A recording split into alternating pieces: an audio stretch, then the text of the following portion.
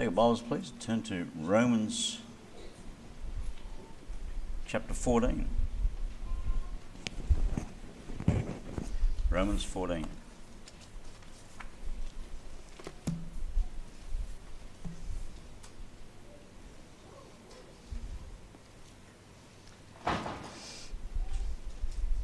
Start to read in verse 1.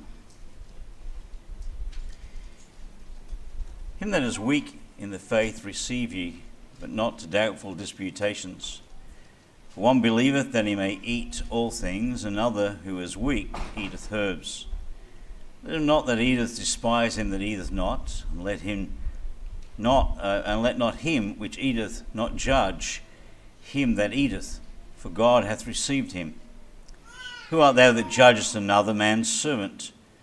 To his own master, and standeth or falleth. Yea, he shall be holden up, and God is able to make him stand. One man esteemeth one day above another, another esteemeth every day alike. Let every man be fully persuaded in his own mind. He that regardeth the day regardeth it unto the Lord, and he that regardeth not the day to the Lord he doth not regard it. He that eateth, eateth to the Lord, for he giveth God thanks. And he that eateth not to the Lord, he eateth not, and giveth God thanks. For none of us liveth to himself, and no one dieth to himself. Let's pray. Gracious Father, we thank you for your word this night. We do pray that as we now come to Romans chapter 14, that you would guide our time. Lord, I pray that you would just allow me to have wisdom and clarity of thought and to share your truth. I pray that you guide our time tonight. May we learn from your word that which you would have us to learn. May we be instructed by its truth, and may we leave rejoicing, having known that we've been in your presence. May you meet with us, Father God, this night in your word, and may we receive from you the instruction you would have for us. Use me, Father God, to your glory, I pray, and we'll be sure to give you all the praise and all the glory in Jesus' name. Amen. In our study of the book of Romans, we now come to the beginning of chapter 14. And as we get to chapter 14, we come to another subdivision of the second major section of the book of Romans. Now, if you remember, the first 11 chapters of Romans deal with doctrinal matters. And then at the start of chapter 12, the apostle turns our attention and his consideration to the application of the doctrine taught in chapters 1 through 11. And he starts in Romans chapter 12, verses 1 and 2, and introduces the whole practical section with the words, I beseech you, therefore, brethren, by the mercy of God, that you present your bodies a living sacrifice, holy and acceptable to God, which is your reasonable service. And be not conformed to this world, but be transformed by the renewing of your mind, that you may prove as the good and acceptable and perfect will of God. And everything in chapter 14 is covered by that introduction. Verses 1 and 2 of chapter 12 are the introduction to chapters 12, chapter 13, chapter 14. So everything in chapter 14 is covered by that introduction, where Paul is beseeching us by the mercy of God that we present our bodies as living sacrifices, holy and acceptable unto God. And first, as we commence our study of Romans chapter 14, I thought it might be good for us to have a look at a summary of chapters 12 and chapter 13, just briefly. Romans chapter 12 verses 3 through 8 deals with our relationship with other members of the church. And then in Romans chapter 12 verses 9 to 16, we have dealt with other aspects of our relationship with believers. Then in chapter 12 verses 17 and 21, he widens that discussion to deal with our personal relationships with people who are not Christians, those outside of the body of believers. And then in chapter 13, he begins to give us a valuable advice and teaching of our relationship to the powers that be in chapter 13, verses 1 through 7. And then finally, the apostle drives home his teaching and enforces the importance of this teaching upon us by reminding us that our time in this world is limited. In fact, it's very short in verse 8 to 14. In fact, in chapter 13 and verse 11, we read this. And that knowing the time, that now it is high time to wake out of sleep. For now is our salvation nearer than when we believed. The night is far spent, the day is at hand. Let us therefore cast off the works of darkness, and let us put on the armour of light. Let us walk honestly as in the day, not in rioting and drunkenness, not in chambering and wonders, not in strife and envying, but put ye on the Lord Jesus Christ, and make no provision for the flesh to fulfill the lusts thereof. And now as we come to chapter 14, we have a new subsection.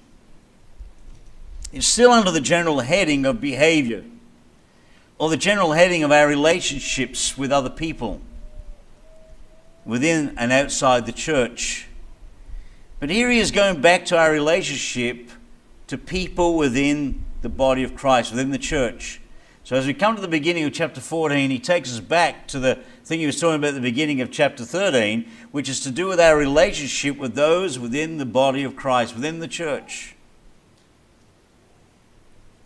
And he deals with problems that tend to trouble believers, problems that tend to upset us.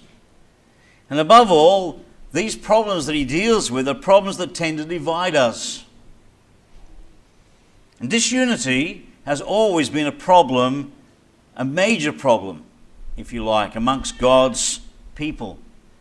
Just look in the Old Testament and you read record after record in the Old Testament of civil wars, of family fights, of family disputes among the people of Israel. Division amongst God's people, disunity amongst God's people. And in the New Testament, almost every local church mentioned in the New Testament had divisions of some sort to contend with. The Corinthians were divided over human leaders, and some of the members were even suing each other. Look in 1 Corinthians chapter 6, please. 1 Corinthians chapter 6. 1 Corinthians chapter 6 and verse 1. There are any of you having a matter against another, go to law before the unjust and not before the saints. You not know that the saints shall judge the world, and if the world shall be judged by you, are you unworthy to judge the smallest matter?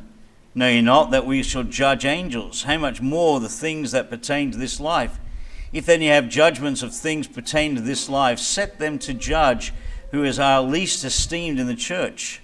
I speak to your shame, it is so, that there is not a wise man among you, no, not one, that shall be able to judge between his brethren, but brother goeth to law with brother, and that before the unbelievers. In the church at Galatia, the saints were biting and devouring each other. Look in Galatians chapter 5 and verse 15.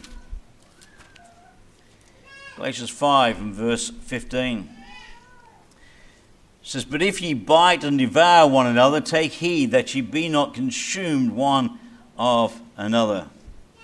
The saints at Ephesus and Colossae had to be reminded of the importance of Christian unity. Look in Ephesians, if you would please. Ephesians chapter 4 and verse 3.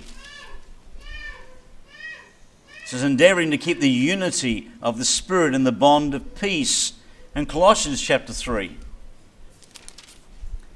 and verse 13. Forbearing one another and forgiving one another. If any man have a quarrel against any, even as Christ forgave you, so also do ye.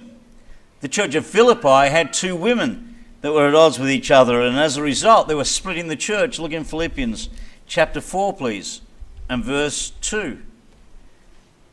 Philippians 4:2. I beseech Euodias and I beseech Syntyche that they be of the same mind in the Lord. And so these churches all had struggles with unity. And now as we come to the church at Rome, the believers in Rome were divided over special diets and over special days.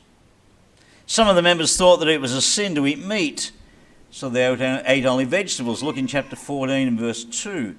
One believeth that he may eat all things, another is weak, who is weak eateth herbs. And that others thought there was a sin, it was a sin not to observe the Jewish holy days. Look in verse 5. One man esteemeth one day above another, another esteemeth every day alike. Let every man be fully persuaded in his own mind.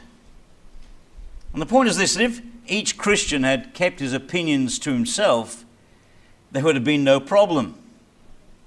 But the problem that arose in all these churches, and here in particular in the church at Rome, is they didn't keep their opinions to themselves. They began to criticize each other. They began to judge each other. They began to label each other as being sinners, as being unholy, as not living godly lives. They were judging other people.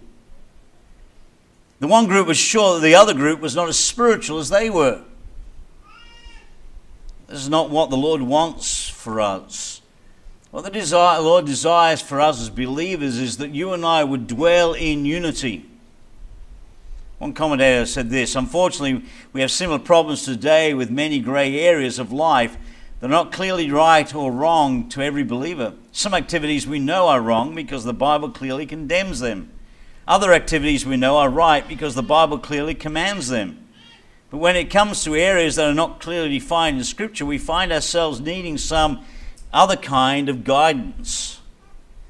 And here in Romans chapter 14, Paul gives to us that guidance. What do we do about those things that are not clearly condemned in God's Word and not clearly commanded in God's Word? What do we do with those things that are in those grey areas? How do we know how to act? What's the guidance that God's Word gives to us? Well, God gives us that guidance here in Romans chapter 14.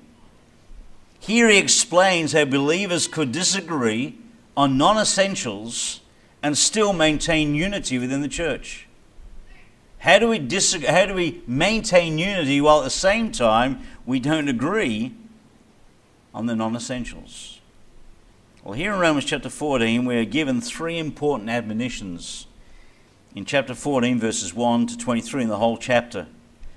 The first of these we're going to consider tonight. We first manage to receive one another. Look in verse 1. Him that is weak in the faith receive ye, but not to doubtful disputations. In Romans chapter 14 and verse 1 here, we have given to us the governing principle of the argument that is about to be made. The governing principle that's going to govern, going to steer us through chapter 14 and this matter about how that we maintain unity in the non-essential areas is governed by this phrase: him that is weak receive ye, but not to doubtful disputations. This is the governing principle that overrides the whole of this chapter. Martin Lloyd-Jones said this. He starts with a kind of proposition: him that is weak in the faith receive ye, but not to doubtful disputations. There, if you like, is the text that is going to lead to the sermon. Though I prefer to put it in terms of a statement of the case to be considered and the general principle that will govern the treatment of it. So verse 1 is the verse you and I need to remember as we make our way through chapter 14. This verse is the key to understanding the principle that we're to follow. That those who are weak in the faith we're to receive, but not to doubtful disputations. We are to receive. That means we're to accept them as a friend. Those that are weak in the faith. We're to accept as friends the weaker brother. That's what it's saying here. Now the word weak here in the Greek is a verb. So it's referring to those who are weak in the exercising of their faith. This is not those who are weak in their faith in salvation, not sure whether they're saved or not. These are believers who are genuinely saved, but are struggling with their faith. They're struggling with the exercise of their faith. They're believers, they're saved. Okay? That's the context of the whole chapter 14. He's talking to born-again believers about born-again believers. The problem that they're facing here is that these believers, the ones that are being mentioned here in verse 1, the weak ones, are the ones who are struggling with their faith. Martin Lloyd-Jones again said, if you question them on all these matters of salvation, you will get the correct answers. In other words, the believers he's talking about, the weak in the faith, these ones are genuinely saved. And if you were to discuss doctrine with them, you would find that they were doctrinally sound. You could not fault their doctrine. This is not a case of the fact that these are wavering in their faith, that they're questioning their doctrine. You ask them any of the doctrines, particularly the doctrine of salvation, they could give you a genuine answer, a correct answer, a biblical answer. The problem was not their salvation. The problem was not their doctrinal perspective. Their problem was not their understanding of doctrine. The problem was that when it comes to the details of life and living, They drop back from the faith into an old legalistic way of thinking. They have begun to think in the terms of justification by works. They're seeking now to demonstrate their faith by their works, and the works now become an illustration of their faith. They're becoming legalists. They're weak in exercising the faith. And we should not make their weakness a reason for disunity. Gusick said this: "Receive the one who is weak in the faith," are words to take seriously. Paul warns us not to make spiritual maturity a requirement for fellowship. We should distinguish between someone who is weak and someone who is rebellious. Just because someone is weak in their practice of their faith does not mean that you and I should make that a matter of separation. We need to distinguish between those who are weak in their faith and those who are rebellious. And in Romans chapter 14 and verse 1, the apostle tells us that you and I must realize what our duty is towards them. How are we supposed to behave towards those who are struggling with the living of their faith? They know they're saved, they know what they believe, but the practice of that faith, how to live that faith, how to ensure that they're walking godly, they're struggling with that. And so he tells us that we must realize that we have a duty towards them. We have a duty to all fellow members of the church, even to the weak in faith. You and I have a responsibility to one another. You and I are to receive one another.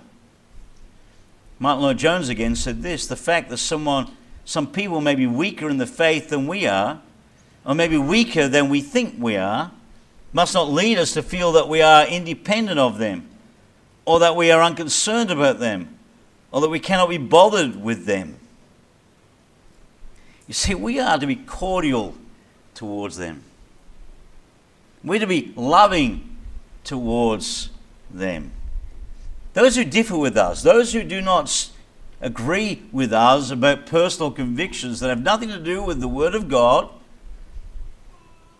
and the commands of God's Word or the condemnation of God's Word, but in these grey areas, in these areas that are not necessarily essentials, how are we supposed to react?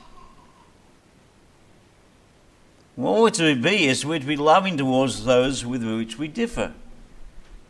When that difference is not doctrinal, when that difference is not moral, when those things are the things that don't matter in the grand scheme of things, you and I are to be cordial one to another, and we're to love one another.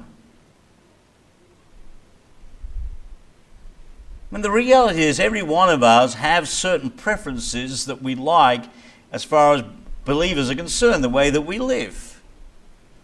And we need to be cordial and loving towards each other in those areas, in those things that don't matter. See, it's not our responsibility to decide the requirements for Christian fellowship in the church. And so that again, it's not our responsibility to determine the requirements for Christian fellowship in the church. Only the Lord can do that. And the Lord has done that by giving us His Word. This is the absolute standard of righteousness. This is the absolute standard. If the Word of God does not command it, and the Word of God does not condemn it, then we need to look at it as being in that area the things that are non-essential. And we need to be careful not to set those non-essentials as standards for fellowship within the church. God set the standard. God gave us His Word. God has made it black and white. God has made it clear. There are some absolutes. There are certain things God has commanded, and those things are unchangeable. Those things are non-negotiable. Those things do determine fellowship. There are certain things that God has condemned. Most of those are in fact contained in the moral law. And those things are non-negotiable. Those things are unchangeable. Those things are absolutes. And those things do determine fellowship. But between these two areas of commands and condemnations, there are some non-essential areas. We need to be careful that we don't make them the matter for separation or fellowship within a church. Fellowship must be based upon doctrine, based upon the moral law, not upon the non-essentials. See, if you and I set up man-made restrictions based upon personal prejudices, it's to go beyond the Word of God. If we determine who we're going to fellowship with based upon our preferences and not based upon the Word of God, then you and I are going beyond the teaching of God's Word. Our fellowship and acceptance of each other cannot be based upon personal preference. It must not be based upon what we think is acceptable, but it must be based upon the Word of God. So, chapter 14, verse 1 says, "Him that is weak in the faith receive ye, but not to doubtful disputations." It explains that we are to receive the weak. And this receiving of the weak has to do with doubtful things, not tolerance of sin. It's not talking about tolerance here. This is not you and I tolerating people's wicked behavior. This is not you and I tolerating their disobedience to God. This is not you and I tolerating immoral behavior or immoral areas or in direct opposition to the commands of God. That's not the areas he's talking about here. Those things, as I said, are absolute. What's in view here in verse 1 and following through to verse 23, what's in view is those things that have nothing to do with the tolerance of sin, but these are to do with doubtful things. Pastor Mitchell said this in his notes: the Romans were to receive welcome, not to ostracize or alienate the weak in the faith. They were to receive them, but not to doubtful disputations, not to have arguments with them about their convictions. So we're not to make matters of conscience points of separation and argumentation. That's what it says. Him that is weak in the faith receive ye, but not to doubtful disputations. That phrase, not to doubtful disputations, carries with it the idea that we're not to befriend, not befriend somebody because we don't like what they believe, and therefore what we do is seek to change their mind. We'll only befriend them if they can change their mind. We want them to think like we think. We want them to think the way we think about certain non-essential things, and we'll only befriend them if they agree with us. And so what we're going to do is we're going to argue with them, and we're going to argue them into a submission. We're going to have doubtful disputations with them. We're going to argue with them into submission over doubtful things. I mean, you and I can debate all day long about the doubtful things, can't we? You know? Things that aren't in Scripture. But, you know, one person thinks this is true and another person thinks this is true, and we can argue about it all day long. But because we don't have any Scripture about that regards, there's no right or wrong answer. It's a personal preference. And of course, he's dealing with those things here in this chapter. As Pastor Mitchell says, we're not to make matters of conscience points of separation and argumentation. You know, there's certain things that you and I, for conscience sake, don't do as believers. Certain believers can't do certain things for conscience sake. Simply because in their conscience they cannot be in a certain circumstance. They cannot do a certain thing because of who they are spiritually and where they are spiritually. And just because they can't do it doesn't mean somebody else can't do it. But then for each to argue out the other one into submission is wrong.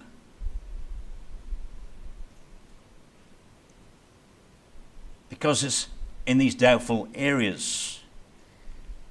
What we are to do is to receive the weaker believer as they are. Not try to make them live by our standard. We're to respect their convictions. You know, I had a friend, still is my friend in a way. I haven't seen him personally for a while, but a friend in Melbourne who We used to have a men's breakfast at a pancake parlour on a Saturday morning. And the pancake parlour, like the Chinese restaurants in town, have an area where you can buy alcohol, the bar area, whatever. But on that Saturday morning, they would open up just the restaurant part, and they would serve us pancakes or bacon and egg, whatever we wanted for men's breakfast. This friend of mine would never come to men's breakfast, and I could never figure it out. Why? He loved to eat. He loved bacon and egg. He loved pancakes. I knew because we were good friends, but he never turned up. And so one day I asked him, I said to him, so why don't you come? What is it that stops you from coming to the breakfast? And he said, oh, look, it doesn't matter. So it's just my personal preference. And so being a friend that I was with him, I kind of pestered him a little bit to tell me what his reasons were. And he finally opened up. Before he got saved, he was a very heavy drinker. And after he got saved, he vowed that he would not go anywhere near anywhere where alcohol was even available, because he was afraid that he'd fall back into drinking. And he couldn't even go into a pancake parlour where there was alcohol on the premises that wasn't being served, because he feared that the very smell of it would cause him problems. Because he said, if I walk down the street and walk by a pub, he said, I struggle with the whole smell. I get attracted to want to go into there, so I always walk on the other side of the street, or I take a different route home, whatever the case might be. He said, look, I can't explain it. I know there's no scripture that says I can't be in that place. He said, I just know that from my personal preference, I cannot be there. Now, it would be wrong for me to then try and force him to comply to what I think's okay. I didn't have a problem going there. I don't have a problem with drink. It would have been wrong for me to try and convince him, and he never tried to convince me. Now, what we did do after that was stop going there for men's breakfast so he could come, and we started going to McDonald's. And kind of a bit of a downward thing, because not the same quality of pancakes, but at least he could turn up with us and have breakfast with us when the McDonald's had a separate room, the party room, while they let us use that for the men's breakfast. So it was really neat, and he could come and join us for men's breakfast. But it was his preference. And that's what the apostle's talking about here. We're not to try and convince somebody, not trying to change people's mind about their personal convictions. In Romans chapter 14, verses 2 through 6, Paul talks about two areas of controversy here. He talks about foods in verses 2 and 3, and the keeping of special days in verses 5 and 6. Notice, for one believeth that he may eat all things, another, who is weak, eateth herbs. Let not him that eateth despise him that eateth not, and let not him that eateth not judge him that eateth, for God hath received him. Who art thou that judgest another man's servant? To his own master he standeth or falleth. Yea, he shall be holden up. For God is able to make him stand. One man esteemeth one day above another, and another esteemeth every day alike. Let every man be fully persuaded in his own mind. He that regardeth the day regardeth it unto the Lord. He that regardeth not the day to the Lord, he doth not regard it. He that eateth to the Lord, for he giveth God thanks. And he that eateth not to the Lord, he eateth not and giveth thanks. Now remember that he's talking here of matters of conscience. These are not moral issues. These are not issues that God has said, thou shalt not. These are not scriptural imperatives. These are matters of faith and conscience. Paul says that each person needs to make up his own mind what is right and what is wrong in these areas. It says in verse 5, let every man be fully persuaded in his own mind. Paul says that we are to respect each other's convictions. And in verses 2 and 3, he deals with the matter of foods. Here Paul tells us what the sin is that each side can fall into in this matter. In verse 2, it says, one believeth that he may eat all things, another who is weak eateth herbs. And then he goes on to explain that on the one side, you have those who believe that they can eat everything. They're identified as the strong in faith. The strong are those who knew that the dietary laws were abolished under the gospel. It says that in verse 3, let not him that eateth despise him that eateth not. Let not him which eateth not judge him that eateth. So the first is the strong, he that eateth. He's not to despise he that eateth not. And the strong is the one who knows that these things, the dietary laws, have been abolished under the gospel. An illustration of that is found back in Acts chapter 11. Acts chapter 11 and verse 5. If you know, Peter is, the Lord is talking to Peter, and Peter's going to get an invitation to go and speak to the unsaved Gentiles. And verse 5, we read this: I was in the city of Joppa praying, and in a trance I saw a vision. A certain vessel descend as it had been a great sheet let down from heaven by the four corners, and it came even to me, upon the which, when I had fastened mine eyes, I considered and saw 4-footed beasts of the earth, and wild beasts, and creeping things, and fowls of the air. And I heard a voice saying unto me, Arise, Peter, slay and eat. But I said, Not so, Lord, for nothing common or unclean hath at any time entered into my mouth. But the voice answered me again from heaven, What God hath cleansed, that call not thou common. And there are other references. There's one to the Apostle Paul, and then you go to the book of Timothy. It talks about that all these things are sanctified through prayer. The Word of God's clear that the dietary laws of the Old Testament were done away with when the gospel came into being. And the strong are the ones who know that, who believe that, who understand that. On the other side, you have those who believe we can't eat meat, etc. And they are known as the weak in the faith, which is what he's talking about in verse 1 and again in verse 2 and 3. These are those who understand liberty, therefore must not be condemned by the weak. The weak are those who felt they must keep the dietary laws. Those who understand liberty, therefore, must not condemn or not be condemned by the weak. And the strong must not despise the weak and call them immature. What he's calling on us here is that if we're strong, if there's things that we can do because as believers we have no struggle with them, it doesn't have an impact upon our faith, we can quite happily eat meat that was offered to idols, which was the situation here, or meat that was is pork rather than just the meat that was sanctified by God in the Old Testament. You can do that without affecting our faith. Then those who believe in this liberty in Christ should not condemn those who are weak, those who are struggling with this. But those who are weak should not despise the strong and call them unspiritual and immature and ungodly, or whatever the case might be. Guzik puts it this way: in Paul's mind, the weak brother is the stricter one. It wasn't that they were weaker in their Christian life because of what they ate or didn't eat, but they were weaker because of their legalistic attitudes and lack of love towards others.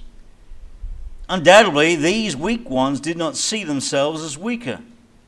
It's likely they thought that they were the strong ones, and the meat eaters were the weak ones. Legalism has a way of making us think that we are strong, and those who don't keep the rules the way we do are weak. And that is a weird conundrum we find ourselves in. Often those who are keeping the legalistic regulations think they're the strong believers because they're keeping these rules that aren't scriptural rules. These aren't the essentials. And they think those of us who aren't keeping these non-essentials are the weaker brothers, because that's what legalism tends to do. And each side can fall into the sin in these matters. And that's shown in verse 3, where it says, Let not him that eateth despise him that eateth not. And let not him which eateth not judge him that eateth, for God hath received him. The sin that we can fall into is this: the strong despise the weak by looking down on him.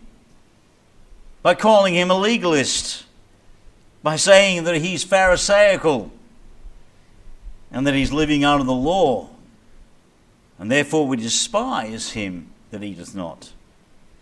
The weak, on the other hand, judge the strong when he sees him eating unclean meat like pork, or meat was offered to idols, and he says he's a sinner, for he is guilty of breaking the law of God.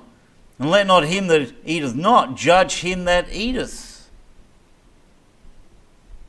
Paul simply says to you and I, don't do it. And then he tells us the reason. Why is it that you and I should not judge one another in these non-essential matters? Why should we not cause there to be separation over the non-essentials? Why should we not find ourselves in doubtful disputations over things that don't matter? Well, the end of verse 3, for God hath received him. For God hath received him. The word received here is the same word as used in verse 1. Him that is weak in the faith receive ye, but not to doubtful disputations. Why are we to receive him? Particularly in this case, the weaker brother, he's saying. Why are we to receive the weaker brother? Because God hath received him. That's the reason. We receive the weaker brother in the same way that God has already received him. In the same way that we also have been received by God. I mean, God has received us the way we are. God has accepted us the way we are. God is not judging the weak, and God is not judging the strong over these non-essential things. God receives us. If God has not put such restrictions on receiving us or receiving them, then why should we? That's the point Paul's making. If these things don't matter to God, if God is not judging them for their lack of doing things or for their doing certain things that are non-essential, if God has received them, if God is happy to accept them, then why shouldn't we? If God hasn't told us about it, then we have no right to expect it of others. If this is not a command of God, or this is not condemned by God, then you and I have no right to expect it of other people. No matter how much passionately we might think it's right, and that as far as we're concerned is what we should do, but if it's not in God's word, if it's not a command or condemn, then you and I need to understand in these doubtful areas, these non-essentials, that you and I should expect from people that which God doesn't expect. Guzik said this: it would be easy for a Christian who felt free to eat meat to despise others as hopeless legalists. It would also be easy for those who do not eat meat to judge those who did. But God has received those Christians who eat meat and those who don't. See, you and I must not argue over these matters. We must not judge one another in these matters. These are doubtful disputations, and they're a waste of time and effort. There's more important things. Somebody said, in essentials unity, in non-essentials liberty, in all things charity. I thought that was pretty good. In essentials unity, in non-essentials liberty, in all things charity. You know, in every church there are weak and strong believers. And the weak must not condemn the strong and call them unspiritual. And the strong must not despise the weak and call them immature. Because God has received both the weak and the strong. Therefore we're to receive one another. The psalmist put it this way. In Psalm 133 verse 1 he said this: behold how good and how pleasant it is for brethren to dwell together in unity. The Lord says it's good to dwell together in unity. And therefore let's dwell in unity as believers, so that we may bring joy to our Heavenly Father. Let's pray. Gracious Father, we thank you for this night. We thank you for your word. We thank you for this passage of Romans chapter 14. And as we work our way through the chapter, Lord, help us to get a handle on this matter of these doubtful things. and how we're supposed to respond, how we're supposed to act towards one another. And how, Lord God, that there are rules and there are things that matter, but also things that are non-essential. And we do pray, Father God, you'd help us as we work our way through this to learn the principles of your word, that we might dwell together in unity and bring glory to your name. Thank you, Father God, for your word this night. We pray that you bless now as we close in Jesus' name. Amen.